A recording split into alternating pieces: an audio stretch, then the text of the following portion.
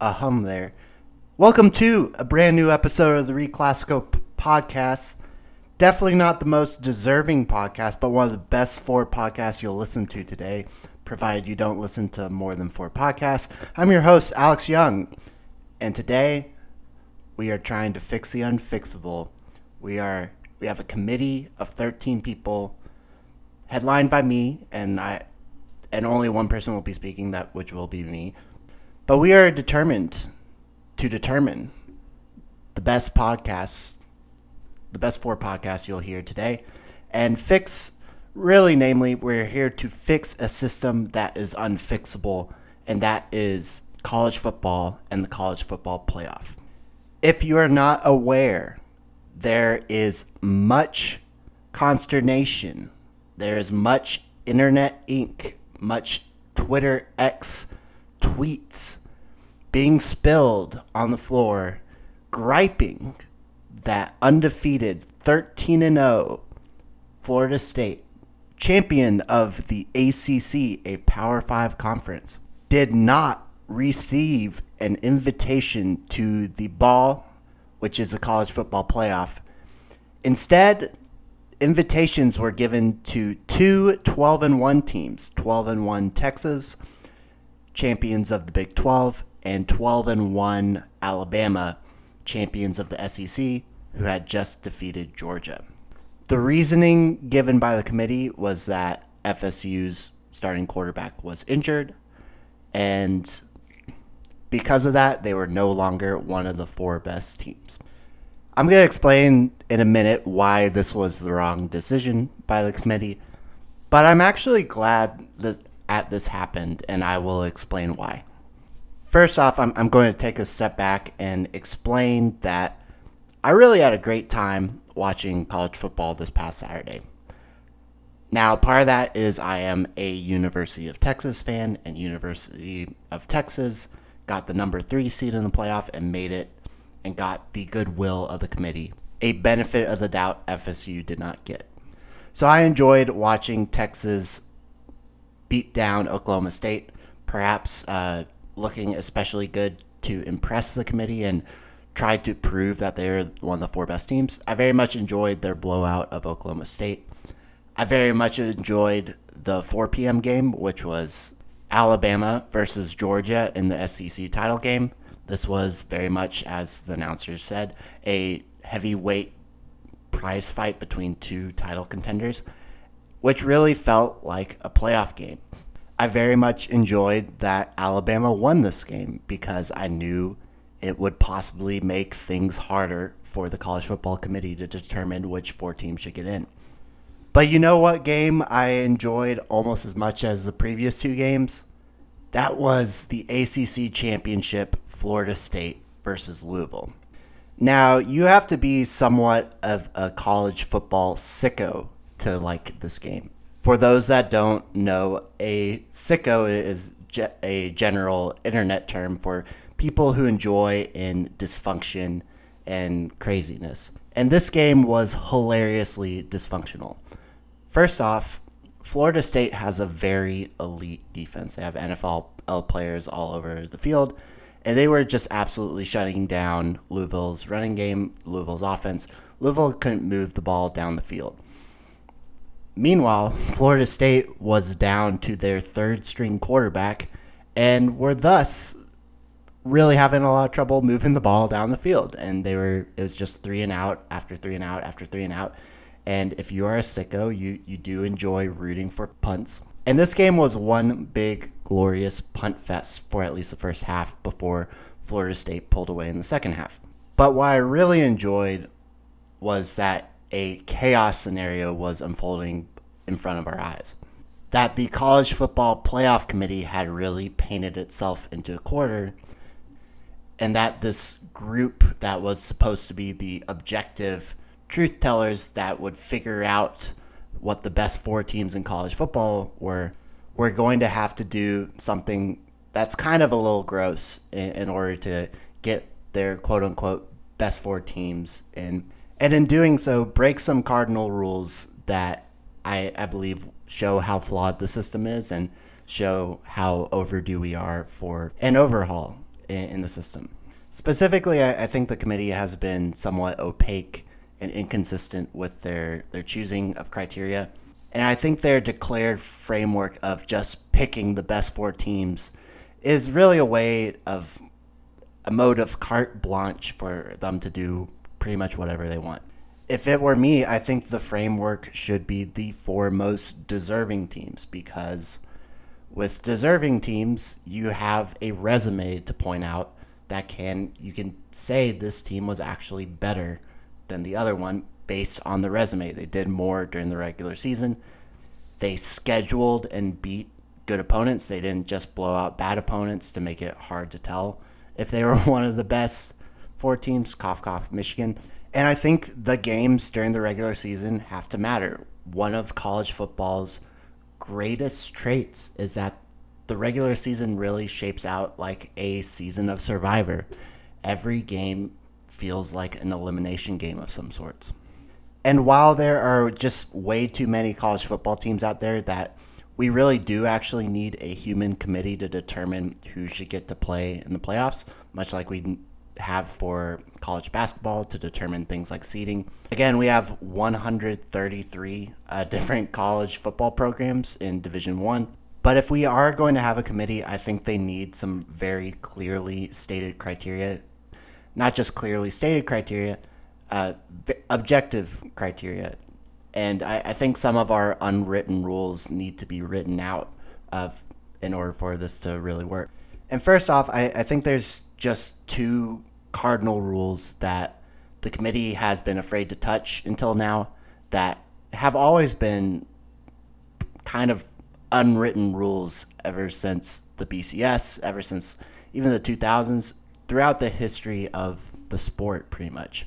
And those are, as far as I've experienced in my lifetime, those 2 unwritten rules are, 1, that we look at these teams based on do you have 0 losses, do you have 1 losses, or do you have 2 losses?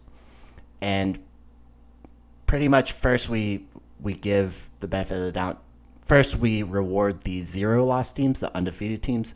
Then once we run out of those teams, we look at the best 1-loss teams.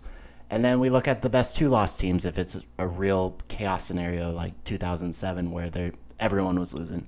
But the thing I like about this rule is that it limits what the committee can control subjectively. We know that 0 losses is better than 1 loss, which is better than 2 losses. And sure, we do need a committee to determine what a 12-1 Ohio State looks like versus a 12-1 Texas versus a hypothetically 12-1 Oregon. We do need a committee for that, but we shouldn't trust the committee to find some sort of way that a 12-1 team is greater than a 13-0 Power 5 champion. So that's the first rule. The second cardinal rule that I think should be around is that within those buckets, so within the undefeated bucket, within the 1-loss bucket, within the 2-loss bucket, if you've beaten someone head-to-head, you deserve to be in over that particular team. This seems pretty straightforward. It's a tiebreaker in pretty much every sport. It's a tiebreaker in the NFL, in the NBA. It's a number 1 tiebreaker for a lot of sports. And I think the average American fan would agree with this. This makes sense. You don't, not even the average American fan, just the fan of any sport, like head-to-head, if you played on the field and one was better than the other, that should matter. Quick note, as a salty Texas fan, this did not matter in 2008. The BCS committee, decided to go with Oklahoma over Texas in the BCS, even though Texas had beaten them head-to-head, which was garbage then and is garbage now. Rant over. But I think a quick way to summarize why these are cardinal rules is that we have this committee to determine tiebreakers, but if there isn't a tie in the record, you should just go with the team with the better record. And if they played each other head-to-head, you do not need a committee to determine which team is better because they played each other and settled it on the field, which is what I think most people would prefer. The reason we are expanding to 12 teams is that more of these games can be settled on the field. But in their explanation, I think it was very telling that in their explanation, the college football committee, they basically had one thing that they wanted to say. When the head of the college football playoff committee was asked why Alabama over FSU, they introduced now what's become a new cardinal rule. They basically said that Florida State's quarterback is hurt, and because of that, they are not the team that they once were. Without their quarterback, Jordan Travis, they are not one of the best 4 teams. And you know what? I think if you looked at the ACC championship punt fest that I very much enjoyed, it's hard not to agree with this statement. Florida State is not currently one of the 4 best teams. Florida State would probably get blown out in a college football playoff game. But the key word there is probably. If we determine who is going to advance based on what probably would happen, then why are we even playing these games? And that's another reason why I believe the committee really painted themselves in a quarter right here. Their stated criteria is best 4 teams, and Florida State is not currently one of the best 4 teams, and so they kind of had to put a different team in over Florida State. But I think that's just a dumb criteria, LOL. Notice I do not believe the committee said things like, oh, we think the SEC is better than the ACC.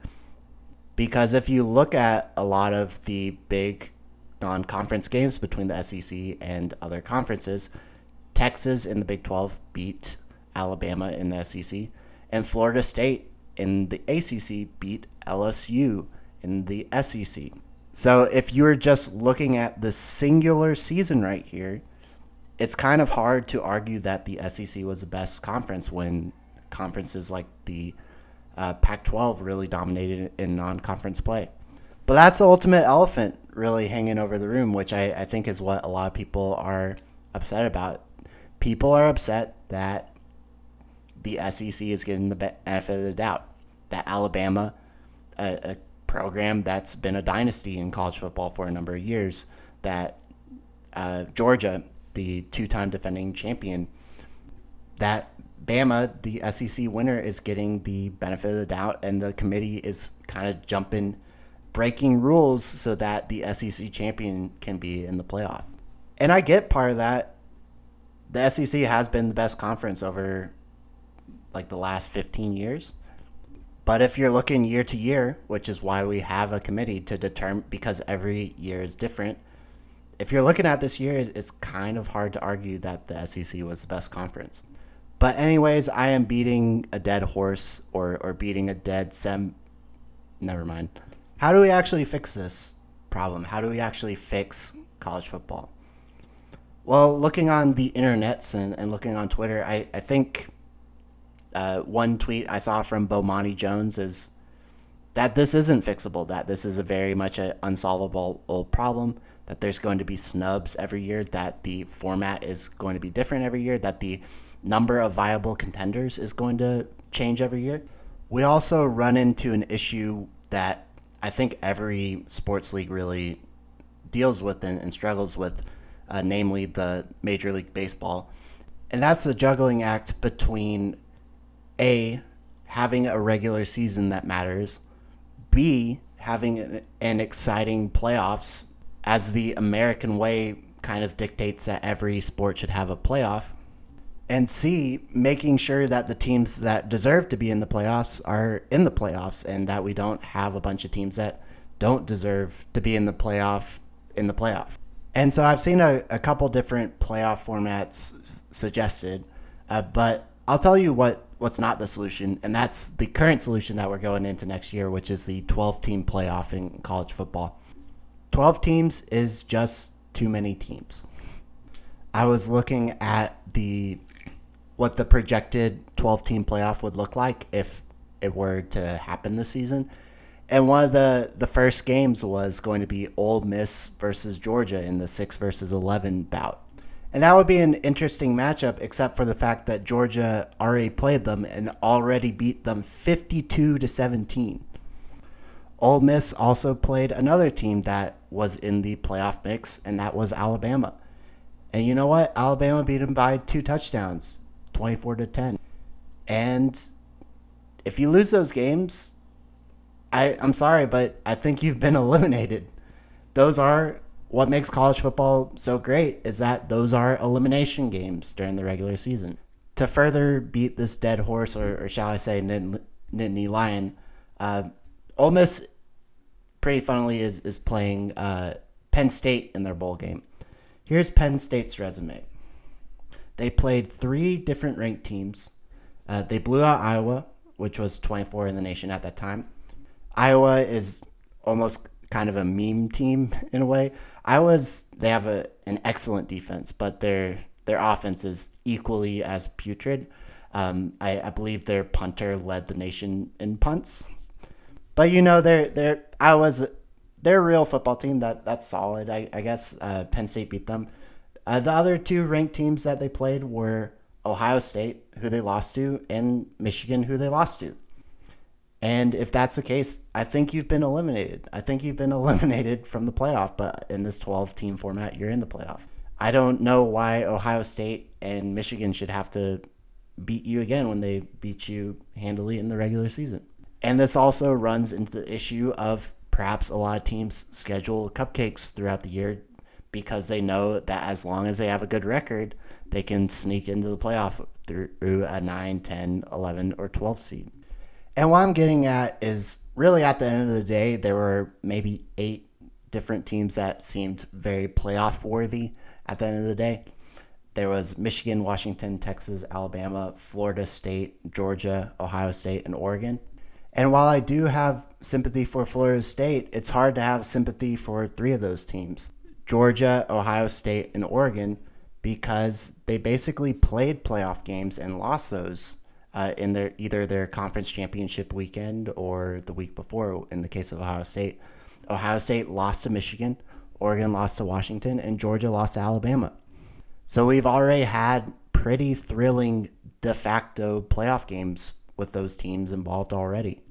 And sure, maybe I'll hear a case that Georgia should still be in this because they lost like really closely to Alabama. I'll hear that. I'd be happy to give Georgia the benefit of the doubt. But really, there's only one real snub, which is Florida State, because they won all their games. They didn't lose one of these de facto playoff games. And despite that, they're not getting in over 2 teams that actually lost games. Alabama lost perhaps a playoff game to Texas. Granted, it was in September. Okay, so what's the point? What's the solution? Really, we need to get to a point where the snubs really had a chance to say it on the field, and they can't really complain about it too much. So I think expanding the playoff very well may be reasonable for college football. Kevin Clark of, I now believe ESPN, but formerly The Ringer, said basically a 16 playoff would be perfect for college football. And given that I listed roughly 6 teams that I believe are playoff worthy, it's really hard to disagree with him that 6 would make a lot of sense year over year. I think an 8-team playoff would make a lot of sense. We had 8 teams, Michigan through Oregon, that seemed like they were contenders this year and deserve perhaps a shot. When we get into the 9, 10, 11, 12 range, you're losing a lot of sympathy, and at that point, you are discrediting the regular season, in my opinion. I agree with Kevin's point. I think a 6-team playoff makes a lot of sense. And look, no format is ever going to work. There's always going to be snubs. Heck, we have a 68-team college basketball tournament, and yet there's always snubs every single year. Now, granted, if you are snubbed because you're the 65th best team in college basketball, I have a little less sympathy for you. You weren't going to win the tournament regardless, and in fact, college basketball has to deal with the problem of perhaps it is a little too random, perhaps the regular season doesn't matter as much as it should. But in college football, I think the 6 to 8 range, the 6 to 8 team range is where we will have some snubs, but it's not like we're snubbing a team that actually is kind of worthy of making the playoff. My solution that I would want to see that I don't think would ever happen is actually a 5-team playoff. I think it would be really right or really interesting that Alabama and Florida State play for that final spot. I actually think that the number of contenders changes every year. And because of that, we honestly should change the number of teams that make the playoffs every year. This year, I think 5 to 6 teams were playoff worthy. Other years it might be 7. Other years it might be 4. The reason we actually have this committee is because every year is different, and you need some sort of qualitative analysis to determine who deserves to play for a championship. But again, I'm probably living in a utopia that doesn't exist, and we're never going to get it right as a society, as a committee. And thus, I'm going to end this segment with this. I actually don't think college football really needs fixing.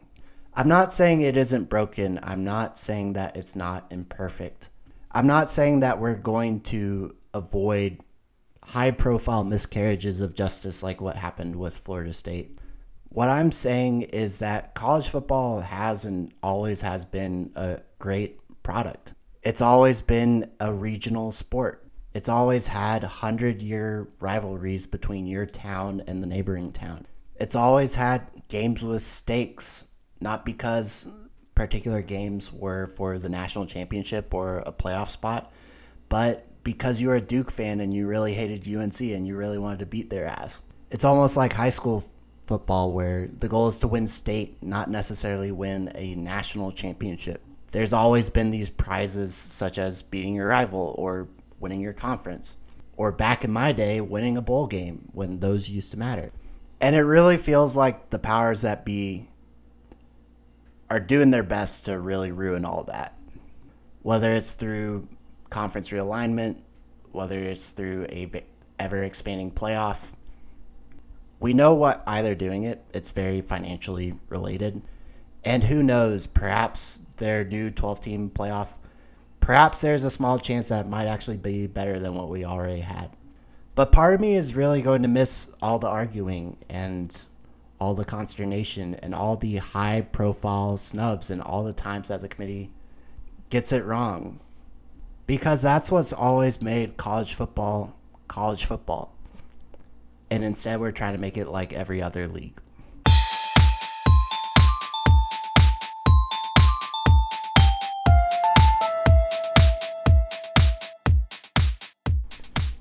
All right, part 2, Victor Wembanyama versus Chet Holmgren. I'm going to start talking about this debate, and then I'll end it off with a little bit of a state of the Spurs to conclude 2023. First off, I'm going to say that Victor Wembanyama and Chet Holmgren are currently my 2 favorite players in the NBA. I hate that they are pitted against each other.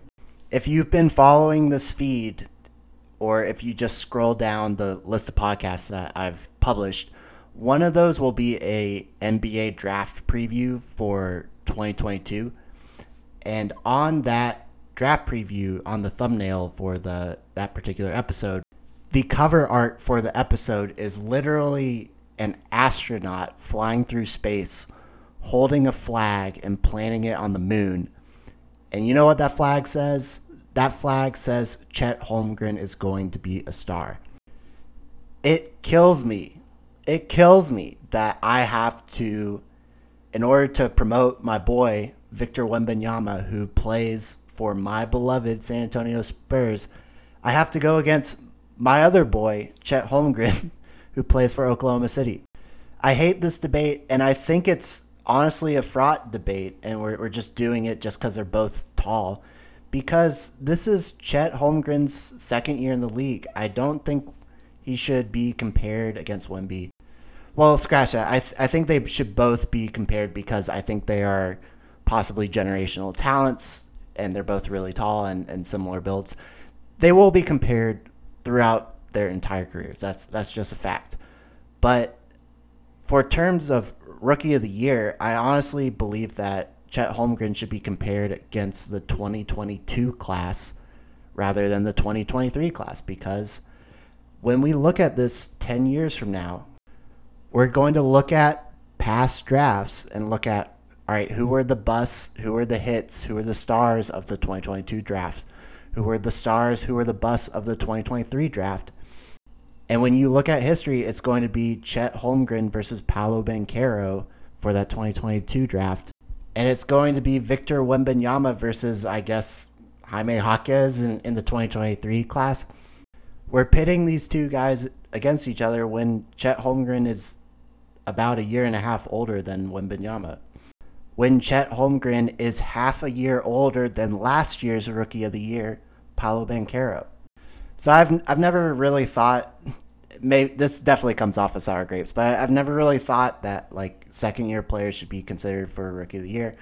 But they are considered for Rookie of the Year legally, and it does make for a really fun debate of Chet Holmgren versus Victor Wembanyama. So based on those rules, I guess I'll concede and we'll actually debate Chet versus Wemby here. And look, statistically, Chet Holmgren is the Rookie of the Year. He's put up comparable points, rebounds, block numbers, and he's done it with a whole lot of more efficiency. Chet Holmgren is also on a winning team. The Spurs, as of this recording, are on, I believe, a 14-game losing streak, and I've watched most of those 14 games, unfortunately. Meanwhile, as of this recording, the Oklahoma City Thunder, who were a play-in team last year without Chet Holmgren, are now 13-6 and second in the West. I know that if Victor Wembanyama wasn't on the Spurs, I would totally be rooting for Chet Holmgren to win Rookie of the Year. And I think based on how we've handed out the award historically, he is deserving of winning Rookie of the Year based on performance and his impact on winning. That said, having watched both of them, granted a lot more Victor than Chet, Victor Wembanyama is better at basketball than Chet Holmgren currently right now. I hate to be Mr. Anti-Analytics because I am usually Mr. Pro-Analytics, and I'm going to use a lot of anecdotal evidence to suggest that Wembanyama is better. And there are things that I do think Chet is a lot more polished offensively. I think Chet, as it stands, is currently a much better shooter from outside than Victor Wembanyama. He very well may be a better offensive player than Victor Wembanyama. But man, Wemby does 2 to 3 things a game that make your jaw drop, that you have never seen before in a basketball game, that makes it look like he is playing on a Fisher-Price hoop. And some of that is context. Victor Wembanyama he's the best player on his team, and thus he has to carry much more of an offensive burden than Chet Holmgren, who is teamed up with several playmakers like Jalen Williams, Shai Gilgeous-Alexander, who's a top 10 player, Josh Giddey. Yep. And thus Victor has the opportunity to carry the offensive burden, has the opportunity to have a riskier shot profile and take some kind of really wacky shots. And so with those highlights, you don't see the lowlights on Twitter. He takes some really awkward jumpers. He does some stuff that he honestly probably shouldn't try. I'm sure there are plenty of Spurs fans who are really aggravated whenever he does kind of like a step back three-pointer when all you want him to do is catch the ball near the basket and just dunk on someone. I get all that. There are definitively growing pains with Victor. But when it's good, man, there's just no stopping. He just becomes the best player on the floor when he is rolling. If you watch the highlights of his 38-point performance against the Phoenix Suns earlier in the year, he was the best player on the floor in a game with Kevin Durant and Devin Booker on the other side. The Suns were down 19 and Devin Booker led this furious rally, and then Victor just was like, okay, and shut the door on them and scored, I believe, like 10 consecutive points with an array of threes, an array of jumpers. And it's just, whenever he hits a three, you're like, wow, society is screwed. Because he can get this shot off whenever he wants, a three-pointer, and it's just crazy. I'm sure couple of years ago, a lot of conversations were like, man, Giannis Antetokounmpo, he's such a force driving to the basket. Imagine if he has a jump shot ever. And Giannis never really developed that jump shot. He never developed an outside shot. He's still a bad free throw shooter. But Victor might. Victor might be able to, he shoots like 80% from the line. He might be able to become an amazing three-point shooter that can just get a good shot off every single time. He's not there yet. Chet's a lot closer to that. Chet's like shooting 40% from three. But whenever Victor shoots a three, or whenever, I mean, Chet has this to a certain extent, but it's like, oh my goodness, what are we witnessing right here? And those moments from Victor, which are very flashy, they're a little few and far between, unfortunately, because the Spurs run somewhat of a broken offense.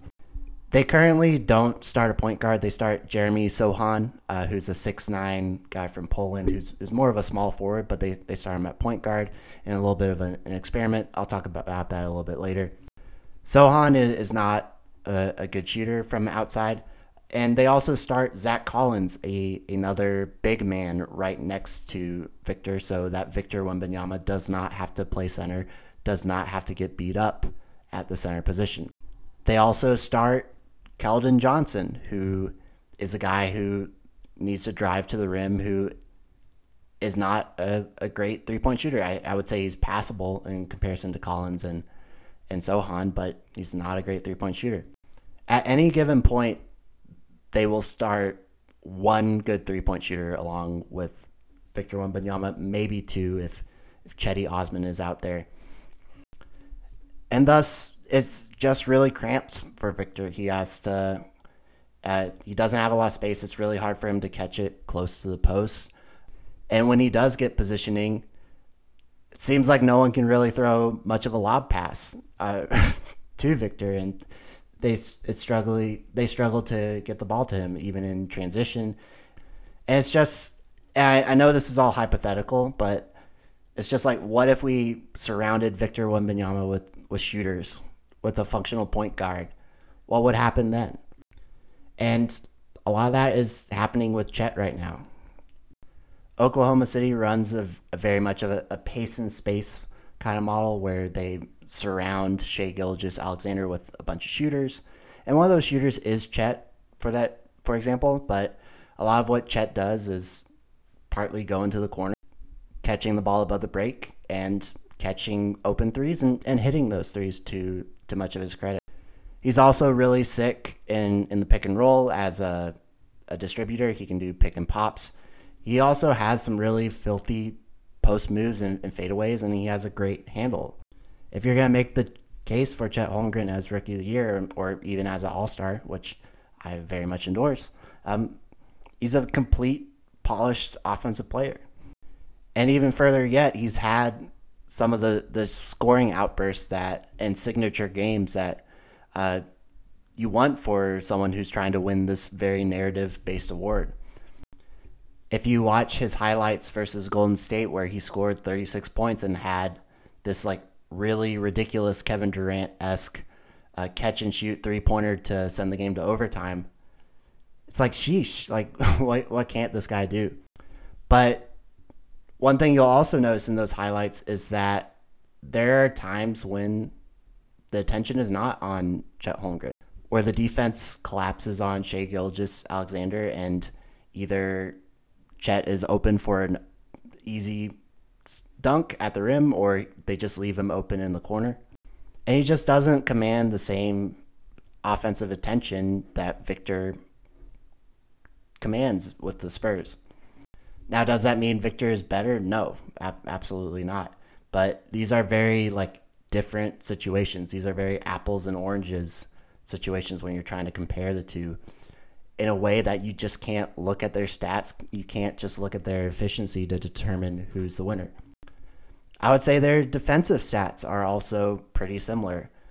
Granted, I think most analysts would say Victor is a little bit ahead on that side.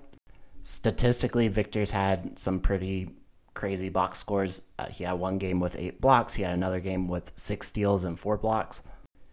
He breaks a lot of defensive rules. Like, he will help off a 3-pointer in the strong corner. That means what that means for the people back home is if a point guard is driving to his right, it's generally a cardinal rule that you should not help off of the 3-point shooter in the right corner because it's such a short pass and it leads to a wide open 3 that's really easy. But Victor is able, with his 8-foot long wingspan, he's able to kind of cover both and help off of that and still get back to the shooter in a lot of cases. Now, granted, sometimes he tries a little too hard and just kind of goes completely out of structure in ways that are really befuddling. In the opener against the Mavs, he had this one section where Luka Doncic, top 5 player, top 10 player in the league by any measure, one of the best offensive players we have in this game. And Victor was just helping off his defender in the strong corner and just kind of hacking at his arms over and over for literally like 3 to 4 seconds. And it was like, what are you doing? Like, why are you trying to do this to like an elite ball handler, to an elite offensive player? He's going to make you pay. And Luka made him pay. He passed it to the 3-point shooter who drained a wide open shot. There was also a game against Atlanta recently where Victor and Sohan, the Spurs' 2 best defenders, they were going against a Trae Young pick and roll, and over and over again, Trae Young kept cooking them no matter what sort of coverages they ran, and routinely Victor was helping off of his defender too much, and Trae, it was just an easy pass to Clint Capella for an easy dunk because Victor was helping way too hard off him. So he needs to, I understand his geometry allows him to break certain rules, but he's still very much feeling out positioning in defense. And so it's kind of scary what will happen once that happens, once he figures that out and becomes a lot more consistent. But really the one thing you'll notice about Victor is that it's not about the number of blocked shots. It's about the number of times people dribble around him and are just like, yeah, nope, I'm not going to try that. The number of kickouts to the perimeter that that happens because of his presence right there. I believe that happens like to a certain extent with Chet, but it's just at another level with Victor. And sure, some guys do try Victor, and some guys win with either a fadeaway or even get him at the rim, but they lose a lot more than they win. I'll just put it at that. So I haven't watched enough of Chet defensively. I hear he's a superb defender, and watching him in college, he was ridiculous as well. So yeah, I guess I'll stop it at that.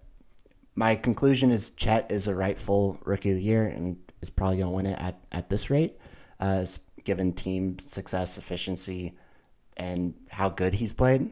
Absolutely. But I think Wembanyama has been a better player and is a better player right now.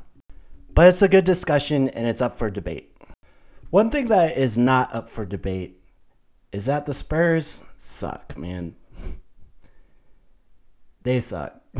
As of this recording, they are currently drawn 3-16, as in 3 wins and 16 losses. They are dead last in the West. They are tied for the 3rd worst record in the league. And they are officially in the inner tankdom, which is a zone that I declare for the 3 or 4 worst teams in the league that are vying for the number 1 pick. They are Ghani for Bronny. Not that Bronny is actually going to be a lottery pick projected-wise, but they are Follier for Collier. We'll workshop this as perhaps a top prospect emerges in the draft. But yeah, I mean, they started 3-2. They've since lost 14 straight, and any hope of making the play-in is well out the window. I unfortunately have watched most of this 14-game losing streak, and a lot of the games they haven't been competitive. Granted, some of the more recent ones they actually have been. They played a close one at Atlanta. It's been encouraging. They've battled through some injuries to their point guard, Trey Jones, and Devin Vassell. Vassell has perhaps their second best player. He's this sharp shooting guy who 6'9"-ish, but at 2 to 3 times a game he will dribble through the lane and shoot the most ridiculous like fader with a defender in his face, and it'll go in like 80%, 90% of the time. He's ridiculous, and if he ever develops more of a handle and more kind of self-creation, he could be an all-star, or borderline all-star at that, but he is part of the core for sure.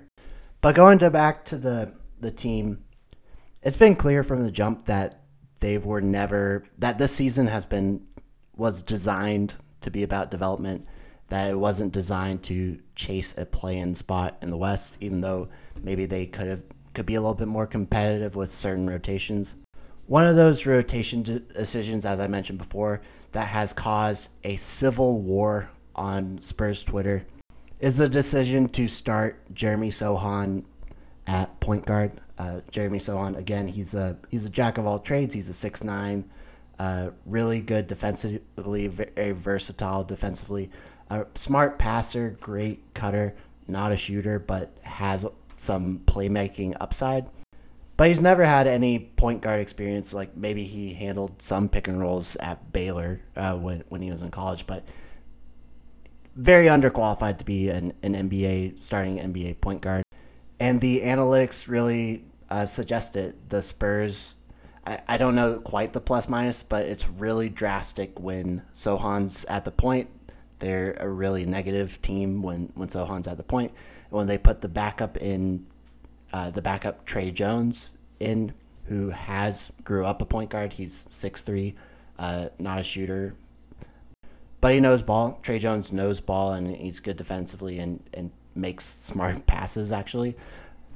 The Spurs are a very positive team when Trey Jones shares the floor with Wembanyama and Sochan's on the bench. And a lot of the national media and the current Spurs fan base is sick of this experiment. But here's the real reason Sochan is starting at point guard. I don't think the plan was ever for Sochan to be the long-term solution at point guard. In fact, I don't think that long-term solution at point guard is currently on the roster. It's probably someone they'll draft in the upcoming years or perhaps find in free agency. The real reason Sochan's on the floor is because he's the Spurs' third most important asset that they have. One is Victor, who we've been talking about. Two is Vassell, who has perhaps all-star upside. We don't know, but he's definitely, I would consider him their second best player. And third is Sochan, who isn't their third best player, but in terms of upside and what he can be as a playmaker, as a defender, he could very well be their best perimeter defender, and he just makes a lot of winning plays when he's out there. He's always making those hustle plays, and while he doesn't always finish at the rim, you can see the flashes when he plays of his playmaking, his passing. It's just not consistent enough right now, but he's a prospect. He's in his second year in the league. The fourth most important guy to their rebuild is Keldon Johnson, who Spurs fans, he is perhaps like their second best offensive player right now. He's definitely one of the most consistent, and he scored like 18 points a game last year. I think Spurs view him as expendable in the rebuild, as someone that, hopefully a contender trades for Keldon Johnson. But he is very much a nice player, and he deserves to start. So Victor deserves to start. Vassell deserves to start. Keldon deserves to start. And the other guy I haven't mentioned who is starting is Zach Collins, who I think he's really good. He's a really tough guy. He finishes very well in the post. He's shown some shooting chops. He's in a really horrid slump from three, but hypothetically he can shoot. And he's really out there to play center so that Victor Wembanyama, who's roughly 190 pounds, doesn't have to get beat up at the center position. So until Victor gets stronger and is comfortable playing the five full time, those are four guys that just have to start if they're all available. And so it comes down to Sohan versus Trey Jones to start in the final spot at point guard. And I love Trey Jones with all my heart. I loved him at Duke. He's a great player. He's currently a better, more consistent point guard than Sohan, full stop. But the priority is to develop Sohan. If they're going to get out of this rebuild, if they're ever going to contend, Sohan has the most upside, and they need to figure out what they have in him. Sohan's also their best perimeter defender, and if he's ever going to be viable to play long term, he has to become a threat offensively. And I don't know how he's going to do that. I don't know if his jump shot will ever get to a point where defenses will respect it, but his playmaking can, and hopefully learning through, perhaps one day he could become a secondary playmaker and figure out how to punish defenses. And he's already figuring out some of that. In fact, his latest game against the Hawks, I believe he had 30 points, 8 rebounds, 6 assists. It was his best game, perhaps even as a Spur. Now, granted, Trae Young, the tiny point guard in Atlanta, was guarding him, but he crushed it. He hit both his threes and was uber efficient and perhaps the Spurs' best player there. Sohan has had flash games like this, and hopefully they'll continue. And for everyone kind of despairing about this Spurs season, it just really seems like the talent in the league is a lot higher. The talent level is just a lot higher than it was when I was a kid. I already talked about Zach Collins, who, as a big man who is used to watching other big men really struggle skill-wise, I'm used to being a big man that fails to catch the ball, and I've seen, especially in college basketball, there's stereotypically big men just are big and they're not skilled. And Zach Collins, he's like super consistent. He's a smart guy. He's a smart cutter, smart passer, really good finisher. And I think he's a better center than what the Spurs had when I was growing up. I think of in the past like Tiago Splitter, who started next to Duncan, who Tiago was kind of like an above average center in the league. And I have a hard time believing that Zach Collins isn't better than him. But just given how deep the league is, Zach Collins is a borderline starter in today's NBA. He's arguably should come off the bench. I look at a bunch of other Spurs players that do come off the bench. I look at Chetty Osman, who I call Chetty Bossman, because he's ridiculous. He's amazing. He was shooting like 53% from 3 earlier in the season. He's flying around the court making great passes, but he's a bench player in today's league. I look at Malachi Branham, another one of the prospects that the Spurs continue to develop, who is just absolutely money in the mid-range. And right now he's kind of a negative player by NBA standards. I look at Julian Champagny, who was the Spurs Summer League MVP. I jokingly call him the franchise because he looked like a franchise player in Summer League. And in his first game, watching him, he's like struggling to dribble. The game is just way too fast for him. And I'm like, this guy is insanely good at basketball, and he just can't hang on this court. Now, shout out Julian. He hit 5 threes against Atlanta. He is figuring it out. I think he's a decent rotation player. But the guys he's going against are just absolutely insane night after night after night.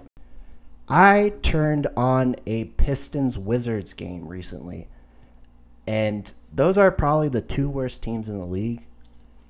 And I was just really impressed by how talented everyone was. I was like, man, this Kyle Kuzma guy, he is cooking people tonight.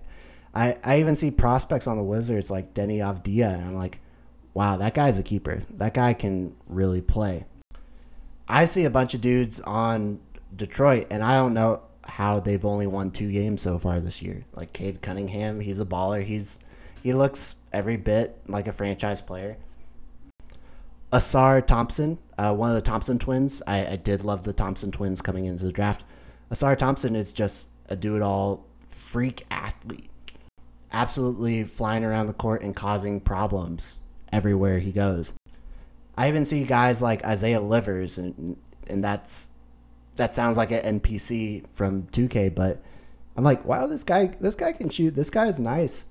Even the much maligned Killian Hayes, who most of NBA Twitter knows as a bust, when I was watching him, he had a chase down block followed by like a really nice pass. There's just no scrubs in the NBA anymore. Not that there were ever scrubs, but just the level of shot making and play throughout the league is crazy. I think this Pistons team is like fun to watch and ridiculously talented, but then you look on Twitter and you realize they've lost 17 straight, and Pistons Twitter looks like Chernobyl 2.0.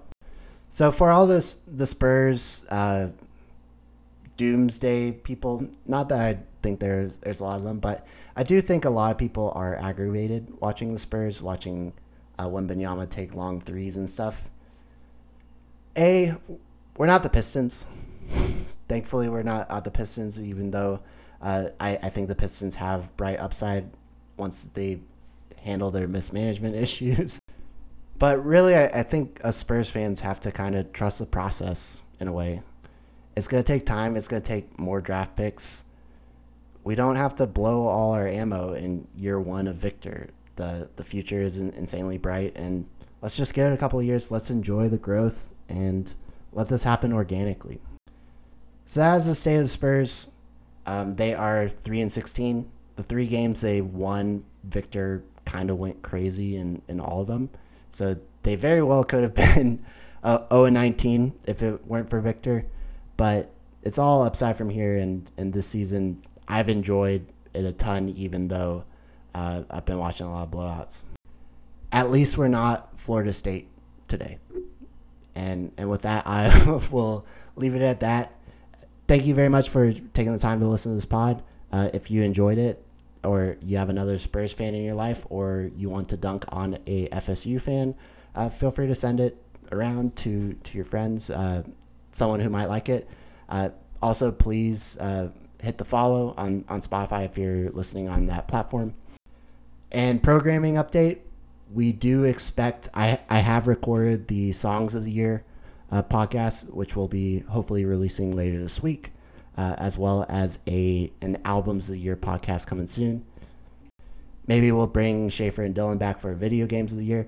It could be a crazy month for pods. Fingers crossed, we'll see. But hope you all are having a happy holiday season with your loved ones, and thanks for checking it out. Hope you have a great one.